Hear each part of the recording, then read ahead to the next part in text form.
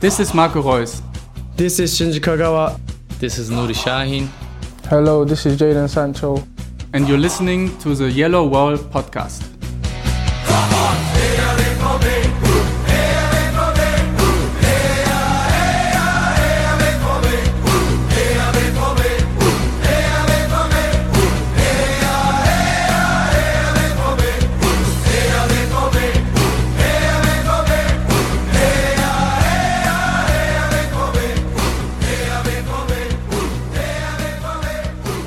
Hello and welcome to episode 362 of the Yellow Wall Pod. I'm your host Stefan Butzko, and today we will talk about Champions League delight, a 3-2 win away to FC Sevilla, which allows Dortmund fans to dream about the quarterfinal. That game alone would be enough to fill a whole episode, but we have to preview the last Revier Derby. For that and more joins me Lars Pollmann. Hello Lars, glad to have you back again so soon after you had me out on the Marco Rose Emergency podcast on Monday. How are you doing? As always, Stefan, I'm quite tired, which is solely down to the fact that you are located in the US and we are always recording in the witching hour of German time, but nevertheless somewhat excited to talk about Dortmund again. Yeah, it's 7 after 8 p.m. Lars. I'm sure you will not be falling asleep quite yet. But in order to wake you up a little, I compilated the goals for the Sevilla segment. So here they are. From Haaland into space here for Dahoud. Goes for goal and finds it. A quite brilliant goal from Mahmoud Dahoud. Haaland, typical forceful run from him. Can he get in there? Oh, you bet he can. That is Erling Haaland all over. A driving run at the heart of the Sevilla defence. And he was on to the return pass in a flash. Defeat in Europe and they're slow in possession there. And it's a 3-on-1 momentarily. And Haaland is in. And that is the inevitable outcome. Erling Haaland on the mark again. So that was obviously a fun game to watch. At least for me it was. I did not expect Dortmund to be that clinical in front of goal. Lars, what surprised you? What did not surprise you? How did you see the game in general? Where do you want to start by discussing it? Well, I want to start with the commentator calling him Dahoud, which I think is making things too difficult for himself because it's just Dahoud. But nevertheless, since I wasn't on the preview show, I can confidently say that I saw everything coming and definitely predicted a 3-2 win for Dortmund with a Haaland brace and a Dahoud screamer from distance. I mean, that to me that was fairly obvious, but as some of us aren't so well versed in the prediction game, I will entertain the thought of being surprised, and I would say then if that were the case that I would be surprised with the general switched onness of the team. I mean, they had a lot of they won possession high up the field a lot. They do that in the Bundesliga as well, but typically they don't know what to do with the ball afterwards. And I think we've talked about that in previous episodes in regards to, for example, Jude Bellingham, who wins the ball quite a lot, but oftentimes the immediate action afterwards isn't quite there yet. And against Sevilla, I think they were quite sharp in those instances. I think Terzic made a good call with his midfield selection, obviously being forced into it to an extent with Delaney staying home for the birth of his first child. But, playing three fairly aggressive but also forward-minded midfielders in Emre Can, Bellingham and Dahoud worked really well. And also the idea to play Haaland in a bit different role to usual, to have him run at the very good Sevilla defenders, Koundé and Diego Carlos, with a bit more space. I think that was also quite a good idea, and generally it worked out so well for let's say the 35 or so minutes after conceding and before the halftime break, that was arguably, I would say, the best Dortmund have played under Terzic. I would say that was even better than the second half against Leipzig. But, I mean, not to be Debbie Downer, but I think in the second half they were too passive at times. I think substitutions came a bit late, even though I can understand not trusting the guys on the bench too much at this point.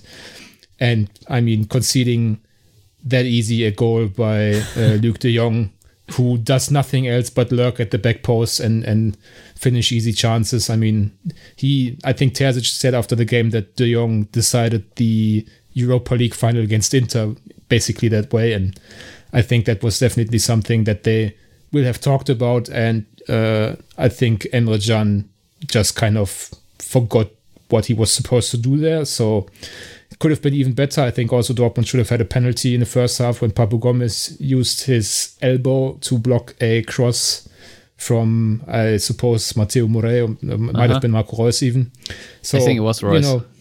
So all in all, I think, while there were some negative aspects to it, I think when you score 3 away goals, should have had a penalty at a very decent side in Sevilla, not necessarily a great side, but a decent side, who were in a really good run of form, which you will have talked about in the preview show, I suppose.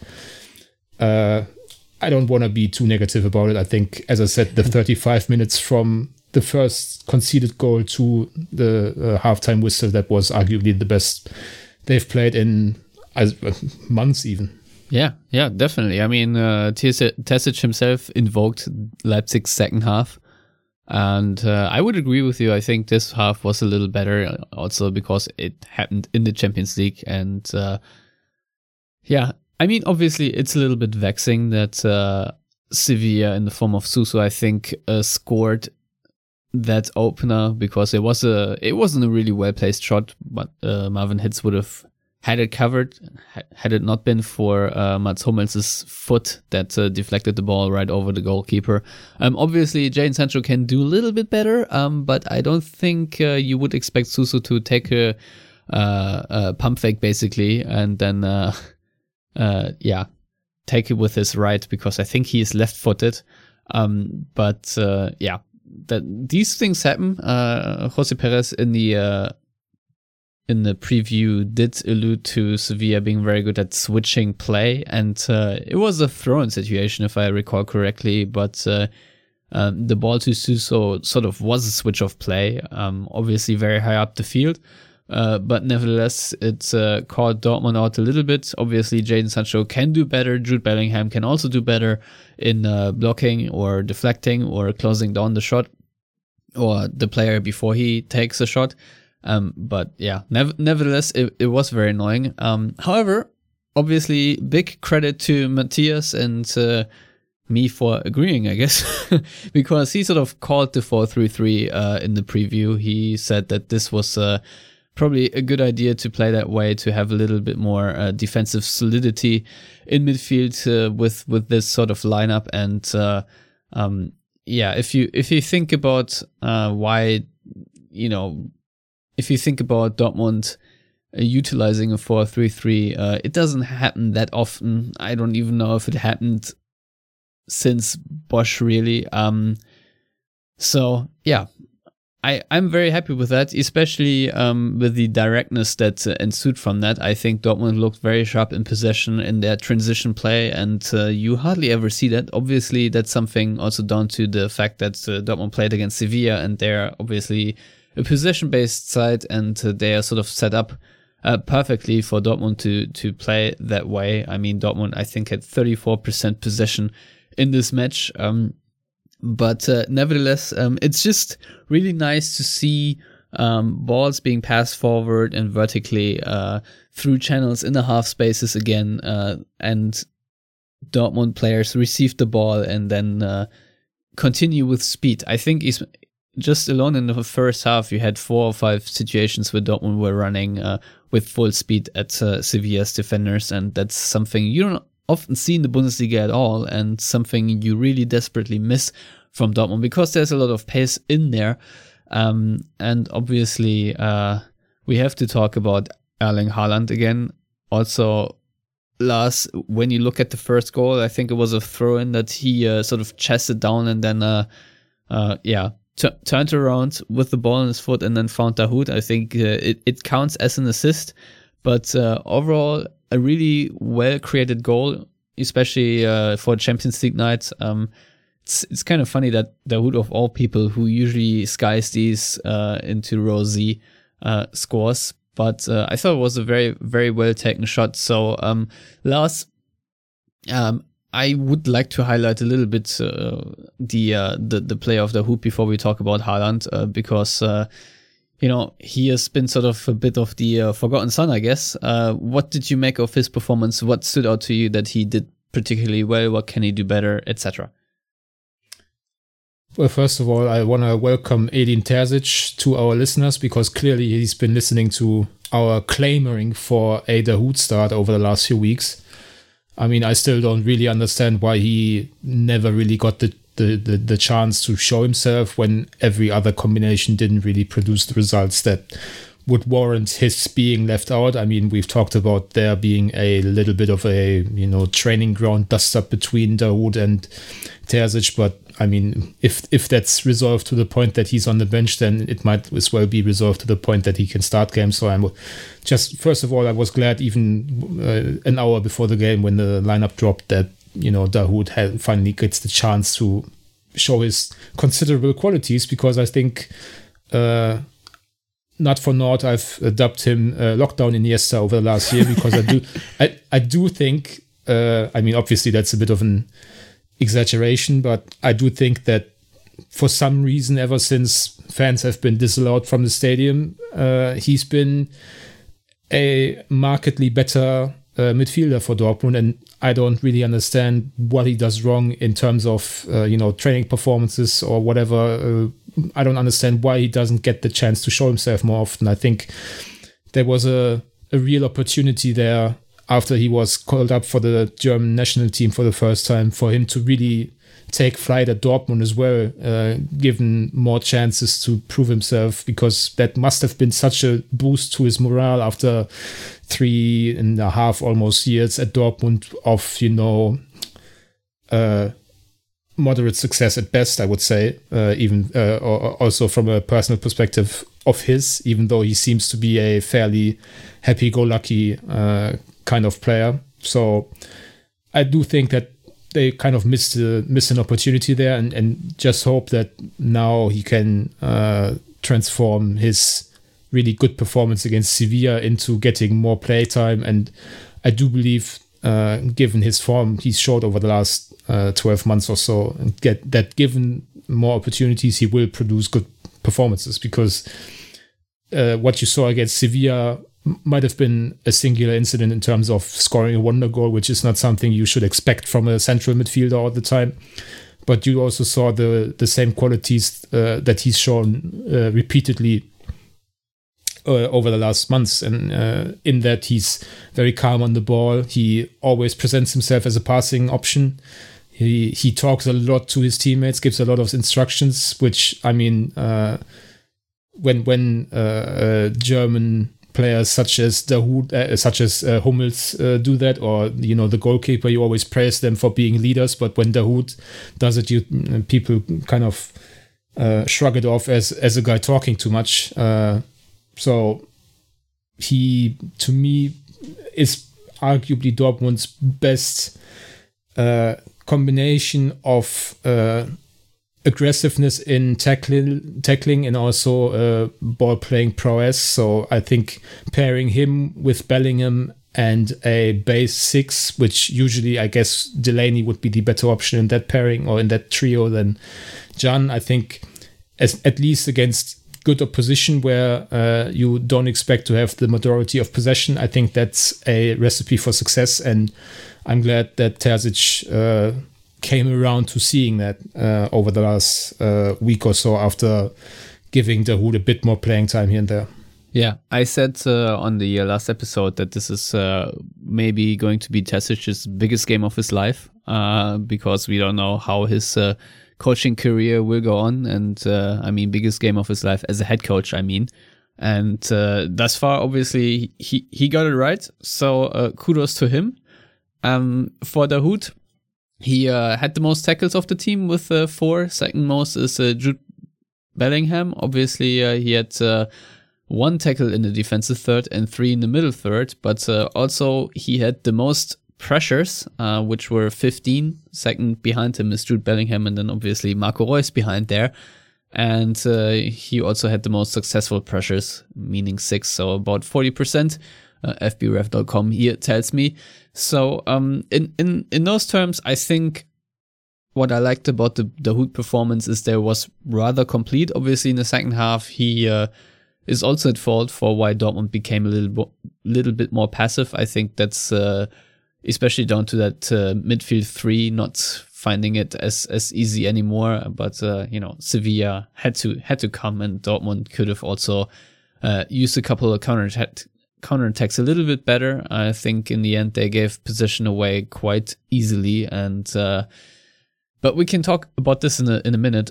Just back to Dahoud, what I really liked is that he was pretty much everywhere in the half spaces and in his own half in midfield. He really bossed the midfield like you would expect, and he utilized the space. I think you already talked about Dortmund being more switched on, and I think you could really see that because they were quick on their feet by making decisions in a really quick fashion, and that's something we don't always see, and that's, I guess, for many Dortmund fans very frustrating that Dortmund can on a Champions League night turn it up like that, but then too many times you just don't see it, and you kind of want this more to be the baseline than the ceiling, I guess. But yeah, it's nice. He obviously had this awesome strike. He had a couple of really good moments in midfield where I think had he not retained possession or regained the ball, Sevilla might have had Dortmund caught out. So very important. Obviously, Jude Bellingham, I think, also made had a very good game, and yeah. And for the second goal, obviously, a very quick, rapid attack again, where Dortmund progressed the ball forward, and 1-2 with Sancho then, to fire it home. And the third, of course, the production pretty much of Marco Reus and then the layoff to Haaland. But nevertheless, you still have to finish it like that, where you sort of turn your body a bit to the left, and then I think he finished it with the left foot into the far corner. Nothing that Bono could have done there, the Sevilla goalkeeper, and I think he had another really good chance from a Dortmund counterattack where the Sevilla goalkeeper did make a good save. But yeah, I think you already talked about the role that Haaland had from Terzic, that there was a bit different. I think Terzic at the news conference after the game said it himself, that when Sevilla are in possession, that they are very forward thinking with their center backs, and the skeleton defense, if you will, then is only one defender, and if you have a one-on-one up front, that bodes well for Dortmund. So yeah, obviously he is the talisman for Dortmund because the way he makes his runs, the explosiveness, he binds players, he creates spaces, and obviously he knows how to run and time his runs amazingly well in order to give his teammates a chance to pass the ball to him. I'm just really glad the way this all worked out. It's just super fun to see and to watch, and I think Dortmund fans can be really happy to have a player like him, however long they will be afforded that honor, I guess.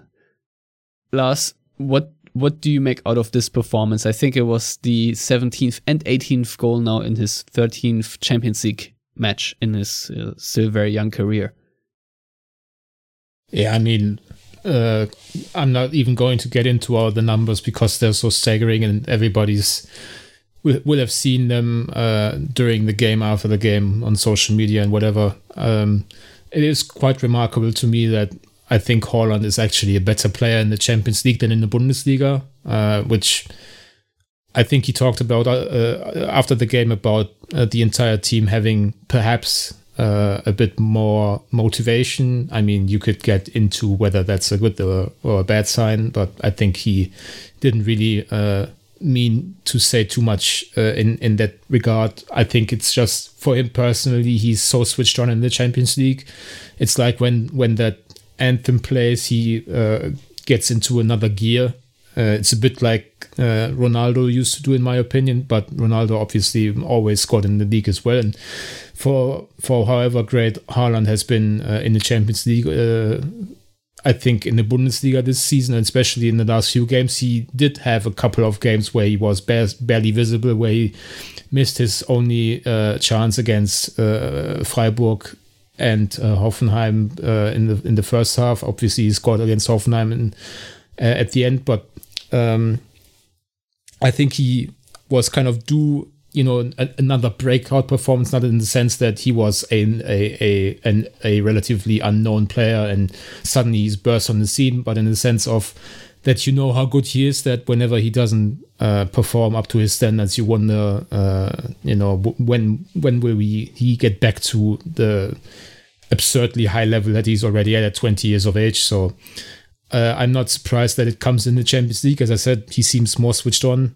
Perhaps it is more motivation, or maybe defenders of better teams giving him more space. I think he's always, in the few games he's had against Bayern, he also looked good, for example. So maybe he is one of those players that works better against teams that like to have the ball themselves and create themselves. So the only thing that annoys me is that now obviously you have all these people who talk only about when's he gonna leave, where's he gonna go, and you have these BS rumors out of Spain where Real Madrid, who are basically broke and haven't bought a player in I think 2 seasons now, are suddenly going to spend an otherworldly sum for a player that doesn't want to leave, and Dortmund don't want to sell. So I think those people might take some of the enjoyment away from me personally, but I guess that's also my fault for giving them, the rent-free space in my head. Yeah, I don't know. I feel like when he joined, I was mentally prepared for this to happen anytime he scores a goal. I feel like the same is with Jadon Sancho. It's sort of the trade-off you make. Otherwise, as a Dortmund fan, I don't think you come to enjoy players like this, to be honest. And it just comes with the territory. The thing is, I'm perfectly aware that they're going to leave and whatever, but just the focus of some people you just want to make everything about lame ass transfer market stuff. I mean, looking at you, ESPN FC account. Yeah, and I mean there are so many people now who want to earn internet brownie points by being the first to point out stuff on the transfer market and all that.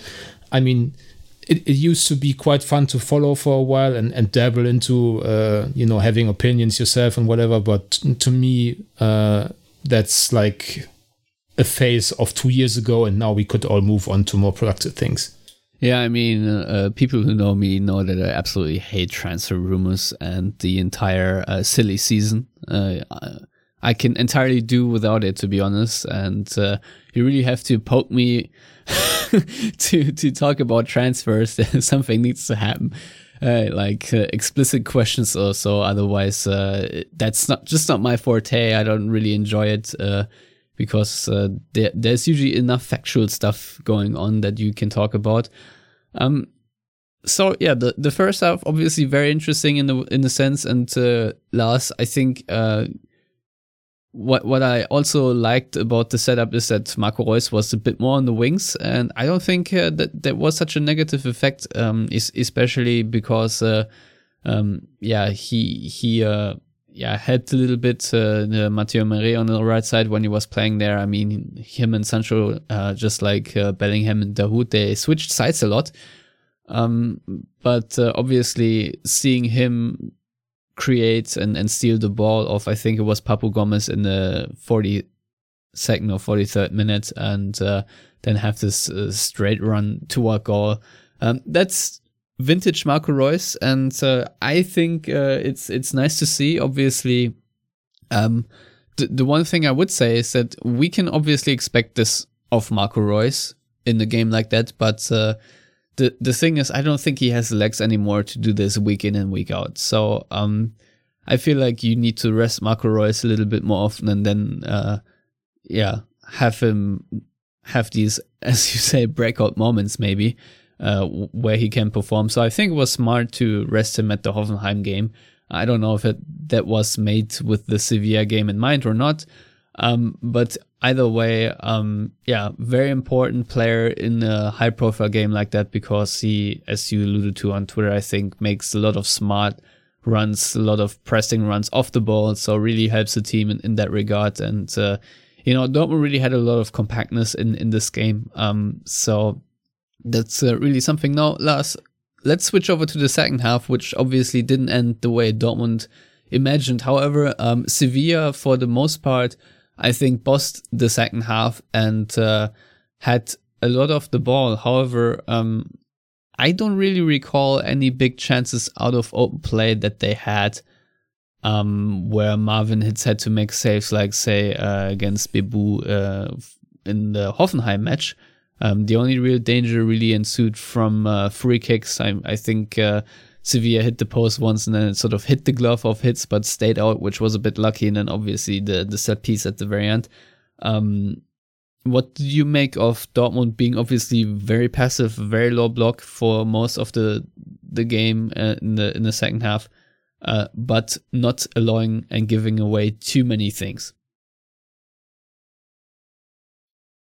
I mean, I don't think they were passive throughout the second half, even when defending in a low block. I think they definitely had some moments in the first, 15 or 20 minutes of the second half where they just invited Sevilla to circulate the ball in non-dangerous areas. It was almost a Favre special defensive performance where, the opponent doesn't get into areas from where you would expect high scoring opportunities to come from. So I think they wanted to invite Sevilla to open up more spaces even and have some counter attacks. I don't necessarily remember too many of those coming off.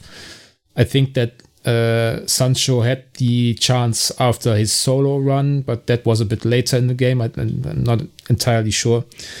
But then I think Sevilla brought on fresh legs. I mean, Lopetegui made one sub at halftime and then a triple sub and another sub late in the game. And so they had 8 fresh legs, if you like, when Dortmund hadn't brought on 2. So it's only natural that with the quality Sevilla have on the pitch, you will suffer a bit. And as you said, they didn't really let Sevilla make any inroads in terms of scoring opportunities from open play. So I think that's obviously a good thing and a good sign that for the most part they were defending with concentration. I think there were a couple of moments from Akanji and Emre Can where they weren't necessarily paying too much attention to their surroundings. I think especially that Akanji moment could have been a bit problematic.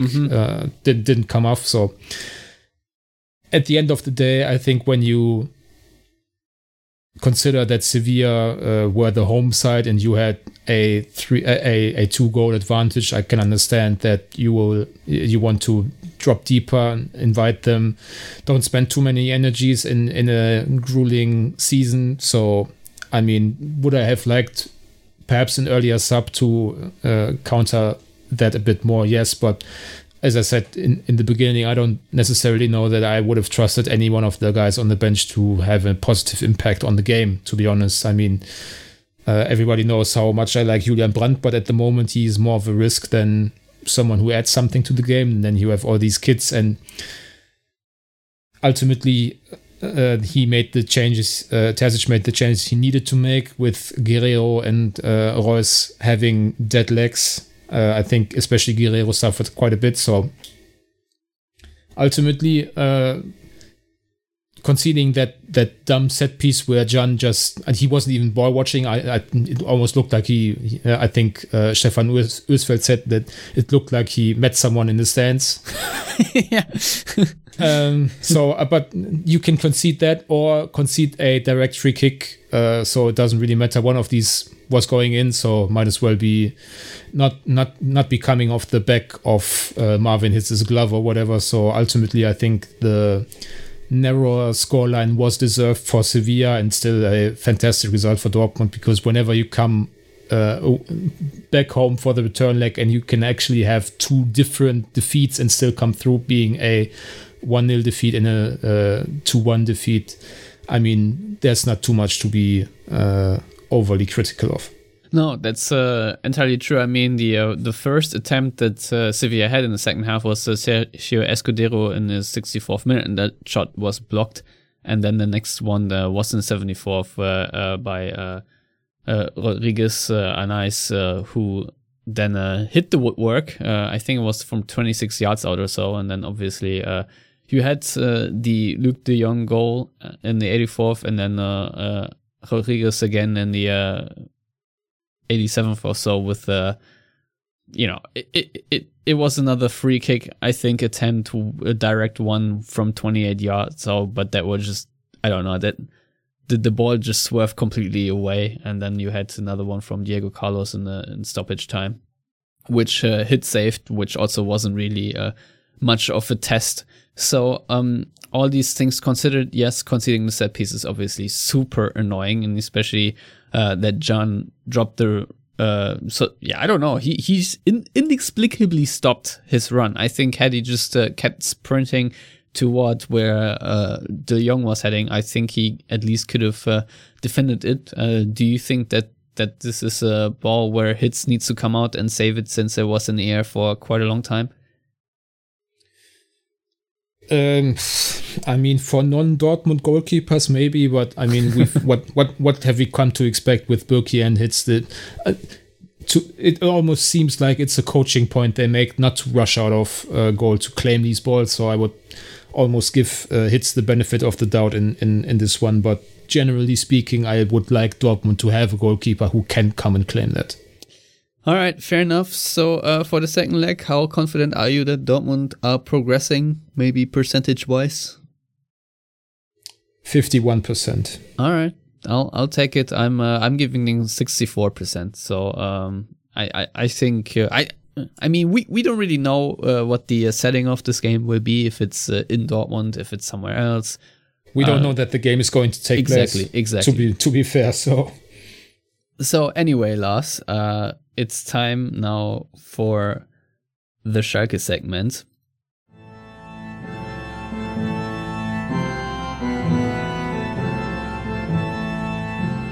Haven't had it in quite a while, but it is time for the last review derby on Saturday, 6:30 p.m. kickoff local time.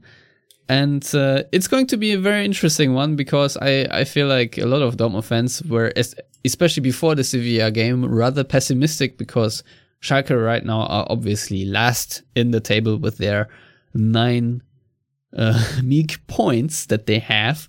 And Dortmund have previously shown that they can not win against the last place team, I think. Wasn't it Mainz? So, yeah.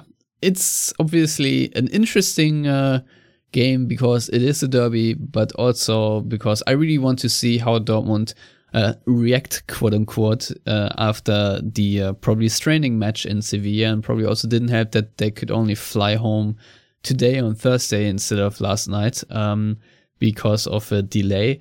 So, Lars, what can Dortmund expect? And first of all, before anything else, do you think that Terzic should stick with the 3 midfield thing to have these aggressive guys in there, which I personally probably would, because it's a derby and you need that sort of thing. But what do you think?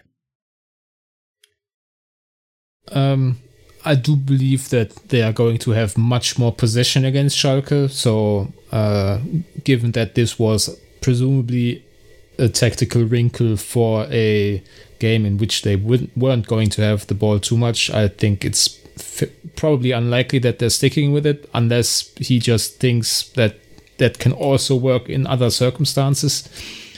I'm a bit weary to predict things before the press conference, especially this time around, because as I said earlier, Guerrero and Reus looked pretty dead on their legs, and Emre Can had, I think, a cramp late in the game. Might have been, a more severe muscular issue. We don't really know that at this point. So I would assume that Delaney is going to come into the team, and he should be highly motivated, obviously, with the birth of his child, and he's always playing fantastically well in the Revier Derby. I think he's arguably been Dortmund's star performer over the whole of the last, 4 or 5 derbies, even if obviously Haaland has scored a fair few goals, and Guerrero has been involved in a lot of goals as well, but I do think that Delaney's going to come in no matter what, and then you kind of presumably have to figure things out going from there, given the physical state of the players. But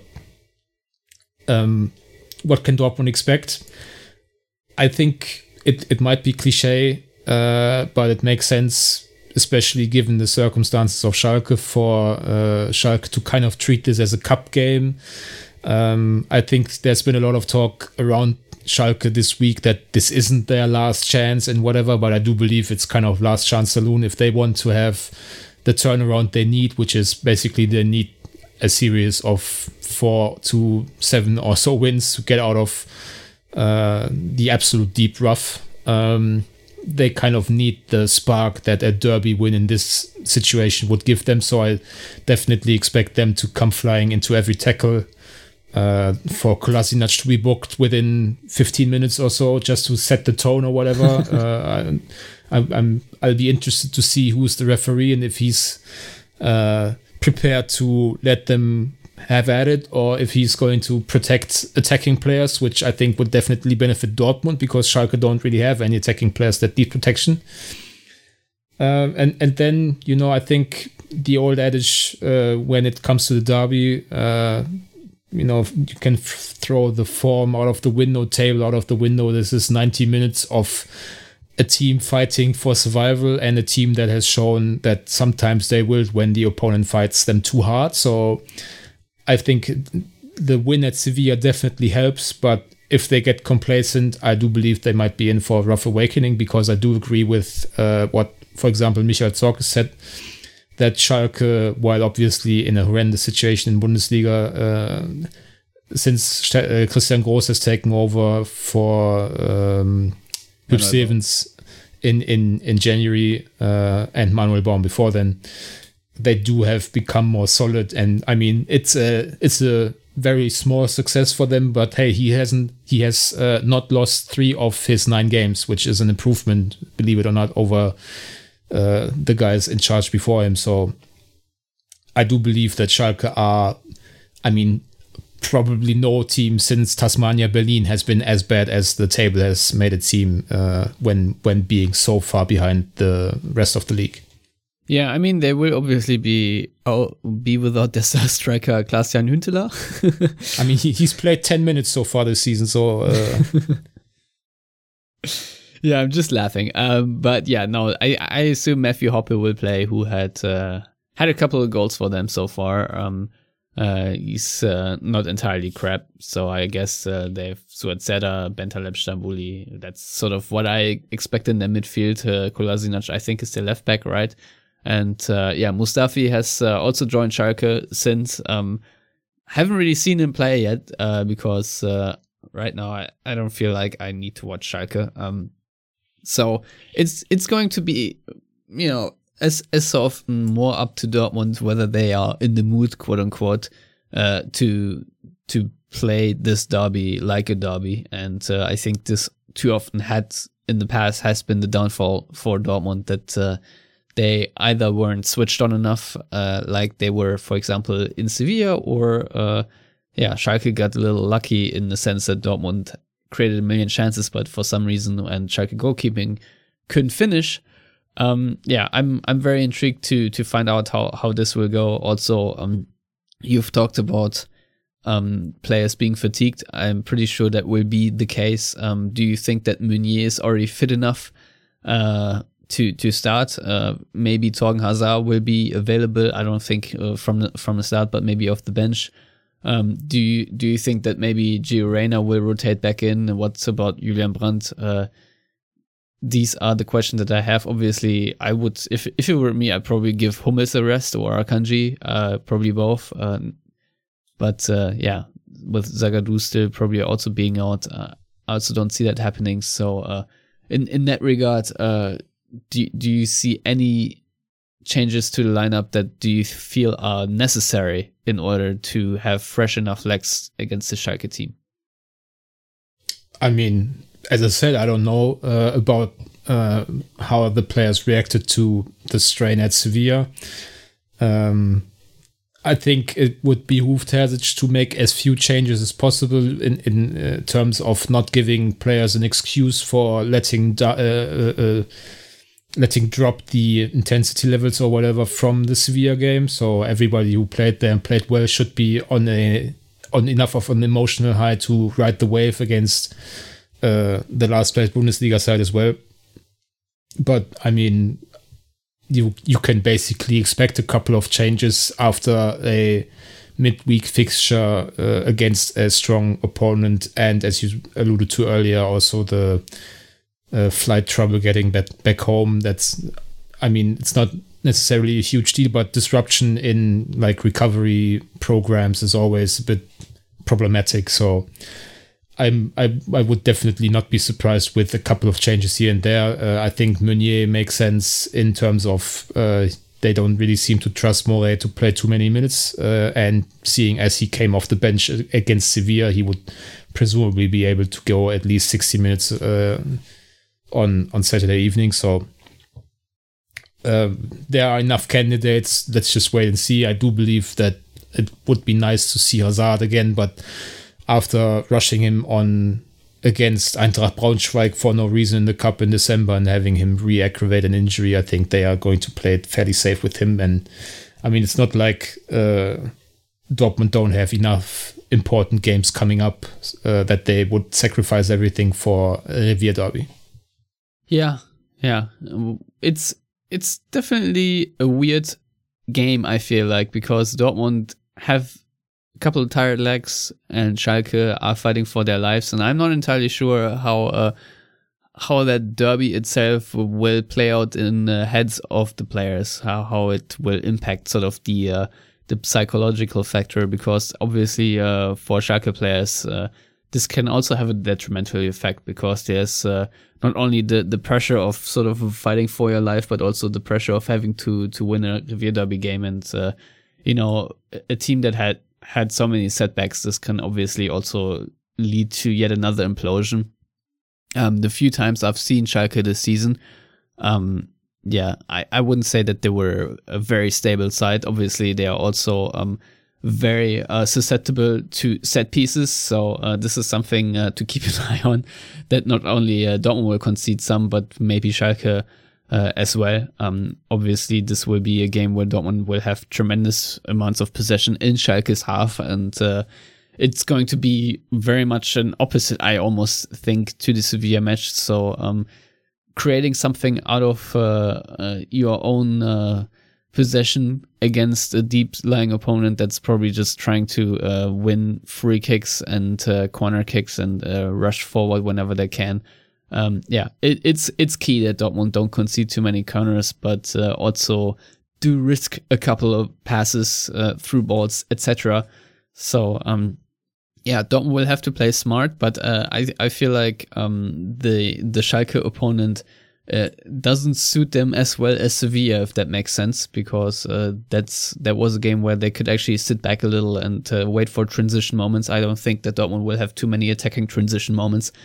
So that's maybe one reason I would rather see Meunier, because I think Dortmund will blast a million crosses into the box, which is not a very effective method to score, but at least his crosses are hit a little harder. So while I'm not really looking forward to Dortmund playing against Schalke, because right now when they are task to make the play. It's usually not pretty. It's rather frustrating. It's often stale, and you have not many ideas. So I also really hope that Dahoud plays maybe alongside Delaney and gets stuck in a little and maybe creates a couple of transition moments here and there. Obviously, a lot will ride on whether Dortmund can score the go-ahead goal or not. I think if that happens, especially early on, while obviously Schalke do have, they can muster a challenge in a power play, if you will, but I think if Dortmund get lucky in this game and have a little luck with the run of play, they can absolutely blow Schalke apart again. I think the last wins were 4-0 and a 3-0, if I have this right. So, Lars, do you think something similar will happen again? I think there's a reasonable enough chance that it's going to be again one of these games, just because the gulf in quality is quite stark. Even though I think in terms of individual quality, Schalke definitely aren't the worst side in the league. I think they've just been in this rut of form where nothing works and then basically everything becomes a self-fulfilling prophecy. And I mean, when we look back at this Schalke season in a few years and look back at who was in the squad, you will scratch your head a bit and wonder why they were relegated when perhaps Bielefeld aren't or Mainz aren't. Someone's going to save themselves from down there, presumably. So there's always the chance that the special circumstances of a Revier derby flip the switch in enough heads of Schalke players for them to get their act together. And I do believe that they've shown, especially in their 4-0 win, I think, over Hoffenheim, that, if the switch is flipped, then there's still enough quality in that team to, be a bit dangerous. Ultimately, I don't know where Schalke goals would be coming from. I think Matthew Hoppe had his 5.5 minutes in the sun. I think he's already 3 games without a goal now or whatever. So, I mean, ultimately, when it's all down to non-quality factors in terms of mindset and how they approach games and how fresh Dortmund's legs are and whatever, that's always a bit of a mystery. But ultimately, when in doubt, go with the much higher individual quality and presume that that's going to come through. So I would expect and predict a 3-1 win for Dortmund. Yeah, that probably would have been also my pick, but I'm going to one-up it then. I'm going to say a 4-1 win for Dortmund. I mean, Schalke have conceded 52 goals this season. They have a goal difference of -32, and they've only scored 15 goals so far in 21 match days. And obviously they have 14 losses and only one teeny tiny win and 6 draws. So I mean, if you look at the table, even a draw, I think, for Schalke will not be enough. They really must win this game. So if it's a draw late in the game, I think they have to go for it even more than Dortmund will. I don't know how this will actually turn out, but in terms of just their existence, I mean, they're 9 points behind Bielefeld, who are right now in 16th place, the first place for you to not get relegated automatically. And obviously Hertha are also in 15th level on points with Bielefeld. So it's still a long way for Schalke, even if they get a win at any point to really turn around, because you wouldn't expect Bielefeld or Mainz or Hertha, for that matter, to completely go without picking up points. So yeah, this is why I'm dead certain that Schalke will go down, and hence this is the last Revier derby for quite some time. I don't know how long it will take for them to come up again. I mean, just look at Hamburg. It's been 3 years now. So obviously, quickly, I'll mention that Michael Zorc and Dortmund officials in general have said that they wouldn't, they're sort of rooting for Schalke to stay up, except for this game. I don't know how you see it, Lars, but I'm sort of rooting for them to go down. I'm fairly okay with that, to get relegated. I won't miss them for a year or two. I'm totally okay with that. How are you feeling about it? Well, I think that for the most part, it's commercial reasons that Dortmund want them to stay up. I think the Revier Derby and Schalke as a massive club is still quite a draw for the Bundesliga in general, and definitely more of a draw than a promoted side such as Holstein Kiel or Spielvereinigung Greuther Fürth, which is half of the quartet in the second division, which is looking likely to finish in the first three spots. Personally, I always say in these Revier Derby episodes that not being from the area, I never got the huge rivalry bug. I mean, I know a few Schalke fans in my larger social radius, and I'm on friendly terms with all of them. So I don't have anything naturally against Schalke, such as local people from Dortmund might have from, childhood days or whatever. So to me, it's all the same, them staying up and dropping down. I think they definitely deserve to drop down for the bad work they've done over the last few years. And personally, to me, as someone who for work has to watch a lot of second division stuff and write about second division stuff, it would be, I guess, fun or more fun to have Schalke to write about than Waldhof Mannheim, even though they are not going to get promoted from the third division, but that was the first club to come to my mind. Yeah, the only sad part really is that Schalke fans won't be in the stadium to be there and present when Schalke do finally make the plunge, drop down to the second division. That's the only sad part, but it's obviously the one thing I'll say to wrap this up is obviously bragging rights are on the line, so this is why Dortmund really must win this, because you can't go 3 or 5 or however long it will take for Schalke to return and not have won the last and final Revier Derby. So please, Dortmund players, get it together and fire another hole in Schalke's chest and be the nth nail in their coffin. Anyway, Lars, that should be it for now. It's the third episode already this week, so I don't want to ramble on forever. I'm sure we'll have plenty of things to discuss after this weekend and hopefully a derby win. So in the meantime, please tell our listeners again how to find you on the internet and your work. Just follow me at Lars Pollmann if you like, and if I deem something worthy of your attention, I will make sure to send a link. Very nice. You can find me at Stefan Butzko, and you can find all of us at Yellow Wall Pod on Twitter and Facebook. And obviously, if you want to subscribe to this show, please do that via YouTube, iTunes, Stitcher, SoundCloud, Spotify, etc., or your favorite podcatcher app. If you want to contribute financially, go to patreon.com/theyellowwall for more information, or just hit me up on Twitter or drop us an email at yellowwallpod@gmail.com. Also, you can always send us a question via there or YouTube comments.